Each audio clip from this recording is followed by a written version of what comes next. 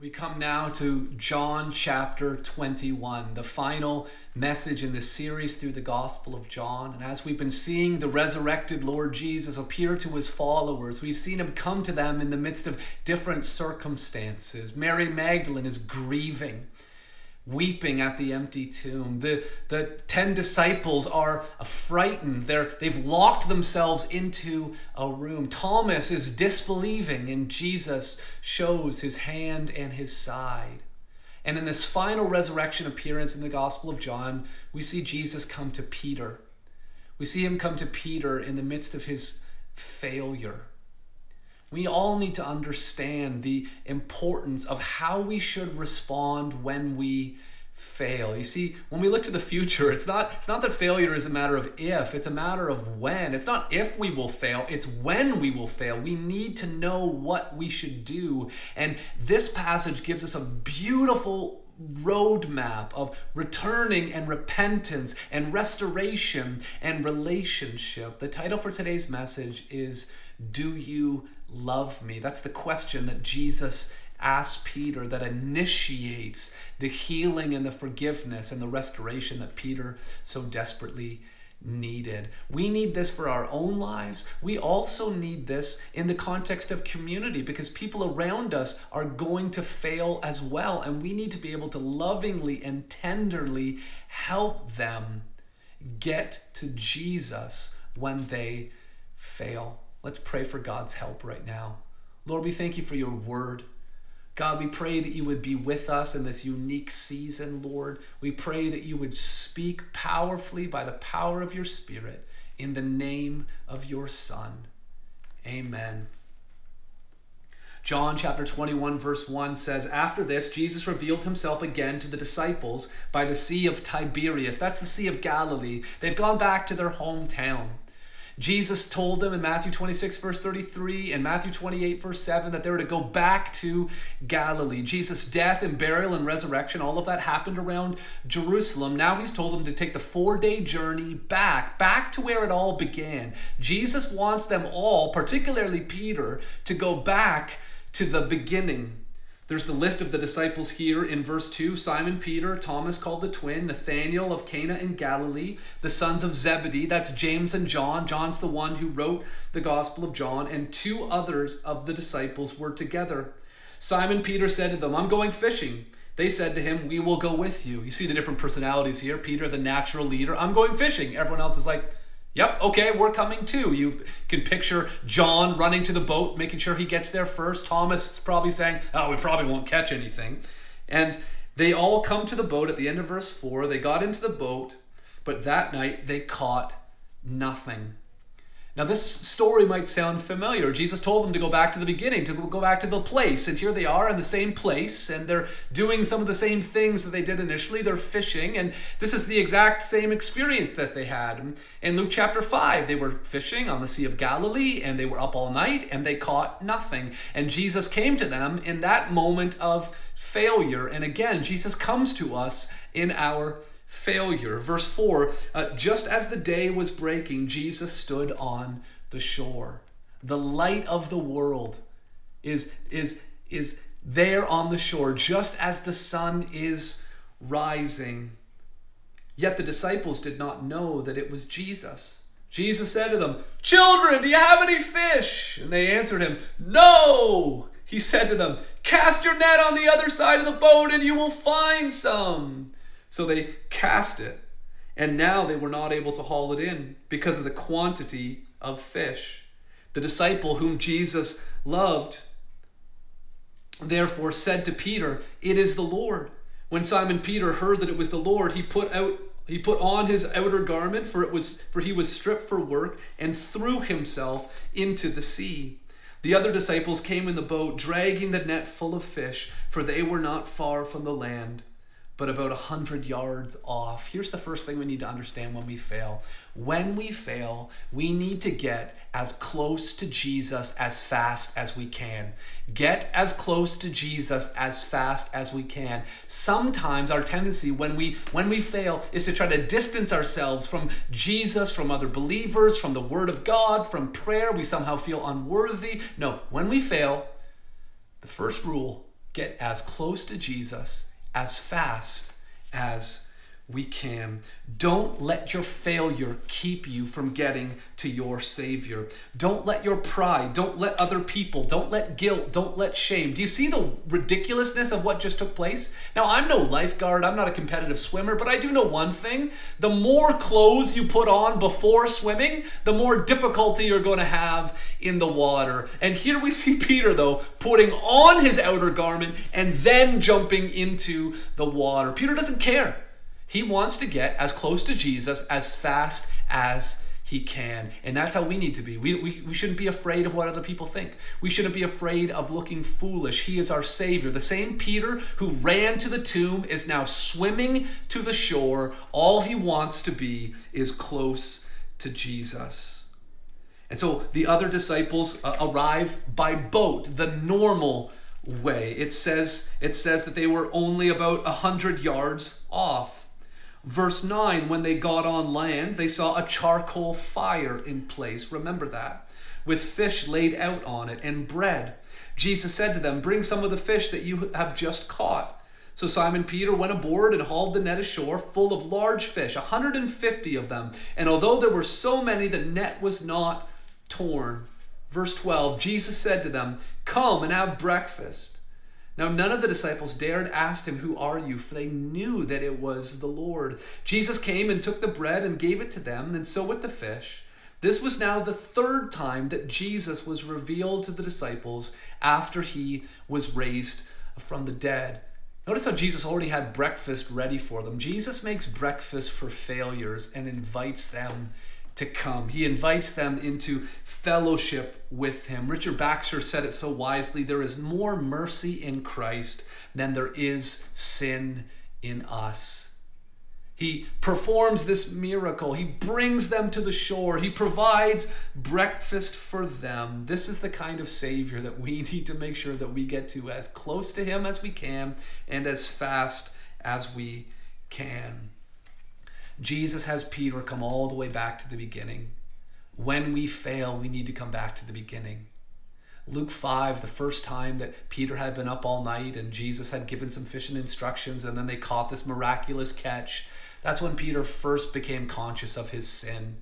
He said to Jesus, "Depart from me, for I am a sinful man." And then Jesus called him in that moment. When we fail, we need to come back to the beginning. We need to come back to the basic fundamental principles of the gospel. We need to remember our own conversion, our own baptism, our own testimony, how Jesus stepped into our life and changed everything. We need to come back to the beginning. We get as close to him as fast as we can, and the place that he will take us is back to the beginning, back to the truth that he's a Savior who came to save sinners. So when we fail, we need to get to him as fast as we can. Then secondly, we need to replace our self-confidence with humble dependence. Self-confidence with humble dependence. Now come the famous threefold questions that Jesus asks Peter. Verse 15, when they had finished breakfast, Jesus said to Simon Peter, "Simon, son of John, do you love me more than these?" He said to him, "Yes, Lord, you know that I love you." He said to him, "Feed my lambs." He said to him a second time, "Simon, son of John, do you love me?" He said to him, "Yes, Lord, you know that I love you." He said to him, "Tend my sheep." He said to him a third time, "Simon, son of John, do you love me?" Peter was grieved because he said to him the third time, "Do you love me?"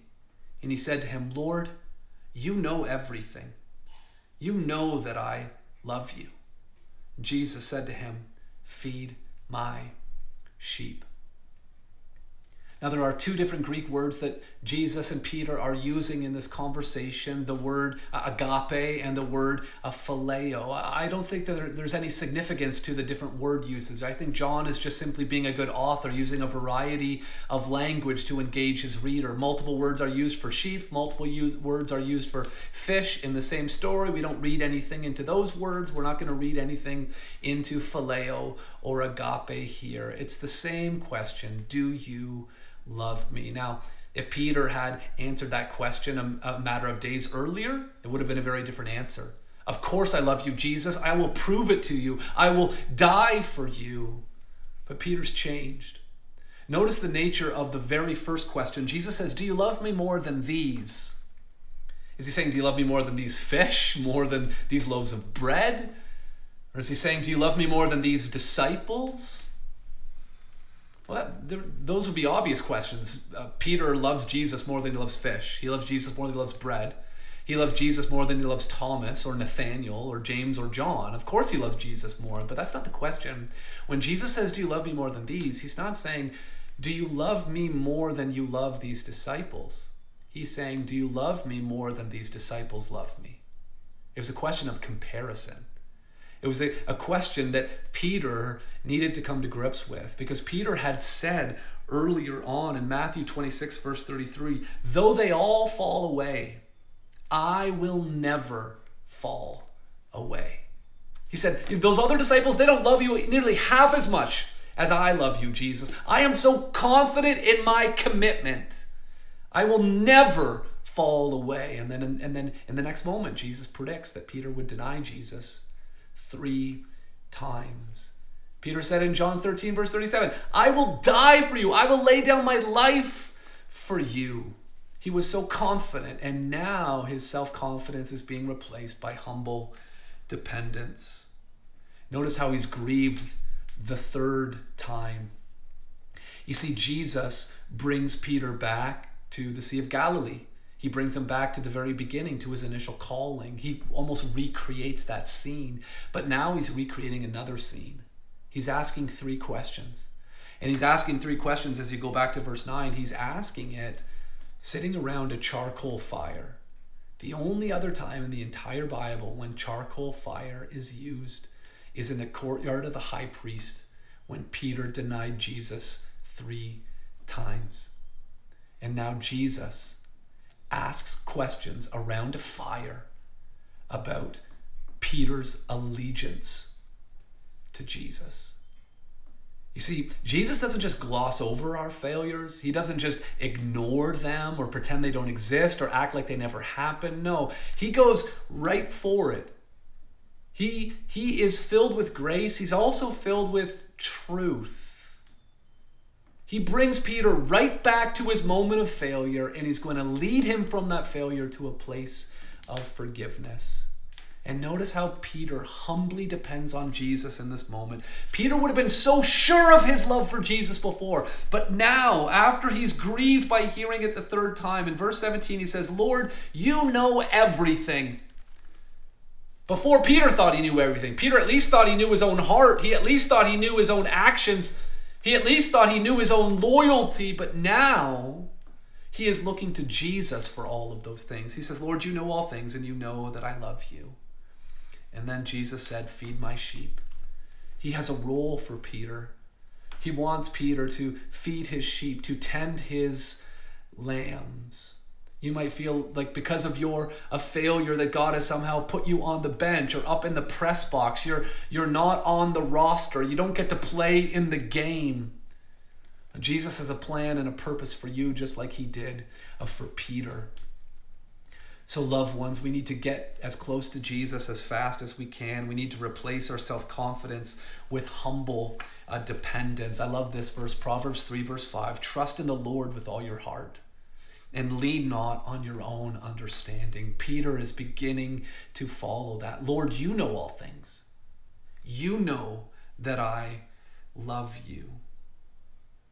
And then look in verse 18. Jesus says, truly, truly, I say to you, when you were young, you used to dress yourself and walk wherever you wanted. But when you are old, you will stretch out your hands, and another will dress you and carry you where you do not want to go. This he said to show by what kind of death he was going to glorify God. And after saying this, he said to him, follow me. Jesus here makes it clear to Peter how his life is going to end. And this brings us to our 3rd and final point, that when we fail, we must keep following him without focusing on others. Keep following him without focusing on others. This language of stretching out hands and being led to a place where Peter doesn't want to go. This is talking about Peter's martyrdom. Peter wanted to die for Jesus in John 13, verse 37. And then now Jesus is actually encouraging Peter. He is telling him, you will persevere to the end. You see, you've got to understand, this Judas thing would have been really still impressed on the disciples' minds at this point. Peter would be thinking, okay, since I failed, am I going to turn out like Judas? Am I just going to completely turn away from the Lord? And Jesus says, no, you will in fact die for your faith. One of the reasons why we can trust the eyewitness testimony of the disciples is that so many of them went to the grave still asserting that they believed Jesus had risen from the dead. The reason why most of them died was because they were killed. They were martyred because of their eyewitness testimony of the resurrection of Jesus. That's why we can trust their eyewitness testimony. And Jesus makes this prediction. The same Jesus who predicted that Peter would deny Jesus also predicted that Peter would die for Jesus. You see, true believers in Jesus persevere to the end. And that's what Jesus is making clear to Peter here. And then he says, follow me. Jesus followed a pattern of suffering that led to glory. And he tells Peter, now you got to follow me on this path. And Peter even mentions this in the book that he wrote, 1 Peter. He talks about following in the footsteps of Christ in the midst of suffering that will ultimately lead to glory. He says, follow me. What a beautiful picture. And you almost expect the story to end there, just with Jesus and with Peter following him. But look how verse 19 ends. Follow me. Look how verse 20 begins. Peter turned. Follow me. And Peter turned. I mean, this is really what we would expect from Peter. You know, he's walking on water. He followed Jesus out onto that very sea, the Sea of Galilee, and he's walking on water. And then Peter turned and he stopped looking at Jesus. He started looking at the waves and he began to sink. And at Caesarea Philippi in Mark chapter 8, Peter makes this declaration that Jesus is the Christ and the Holy One of God. And Jesus says, the Father in heaven has revealed this to you. And then Jesus goes on to talk about the cross. And then Peter says, no way. And Jesus says, get behind me, Satan. Peter turned. Peter turned. Peter turned. I mean, this is the story of my life. Following Jesus and then turning and getting off track. That old hymn is right. Prone to wander. Lord, I feel it.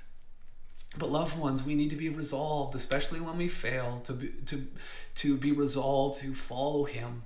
And what caused Peter to turn was focusing on someone else. He turned to John. Verse 20 says, Peter turned and saw the disciple whom Jesus loved following them, the one who also had leaned back against him during the supper and had said, Lord, who is it that is going to betray you? When Peter saw him, he said to Jesus, Lord, what about this man? Jesus said to him, if it is my will that he remain until I come, what is that to you?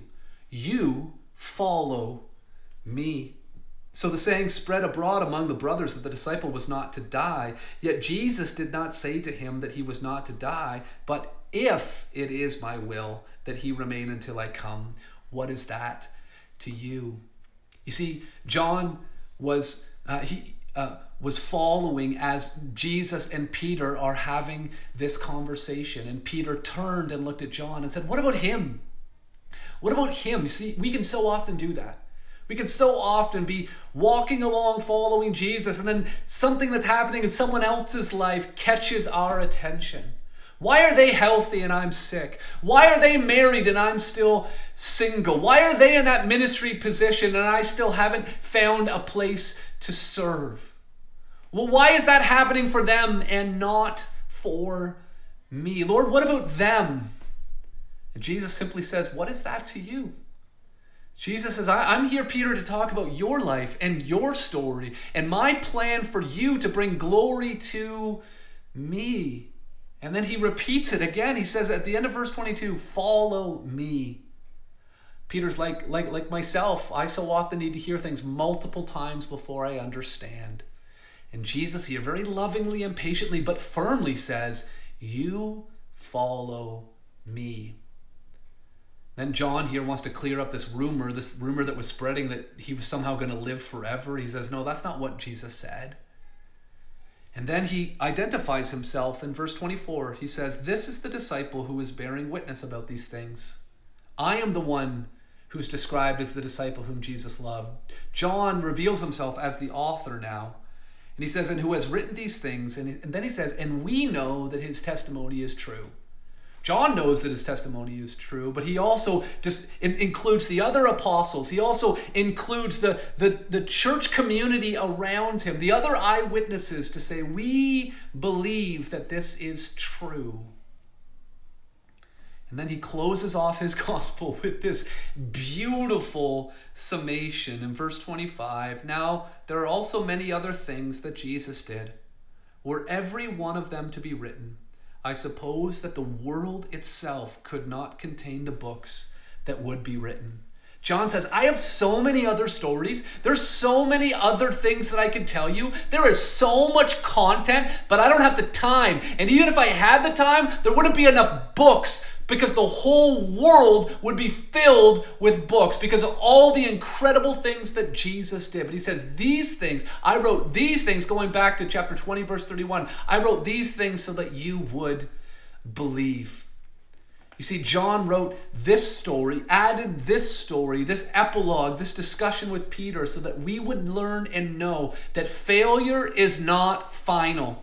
Satan always wants to tell us that God has closed the book on us and the story is over. The story's not over. God is not closing the book. He's starting a new chapter. And Jesus asked Peter the question, do you love me? Not for Jesus' sake. Jesus knows all things. Jesus is insecure. Boy, I wonder how Peter really feels about me. No, Jesus doesn't ask the question, do you love me? Because Jesus needed to know. Jesus asked the question, do you love me? Because Peter needed to know. Peter needed to hear it coming from his own voice. And maybe you need to say that to Jesus today. Lord, I love you. Lord, I have wandered from you, but I want to get back on following you. I want to get back on glorifying you. I want to get back on loving you, God. I am prone to wander. Draw me close to you. I want to get as close to you as fast as I can. Let's pray together. Our Heavenly Father, I pray for the wandering soul right now. I pray that they would know, Lord, that they have not wandered too far and they have not waited too long, but that you are waiting by the shore, that you are ready, that you have a meal prepared, that you have fellowship and relationship and restoration all prepared as we humbly walk in repentance. Lord, we love you and we thank you. In Jesus' name, amen.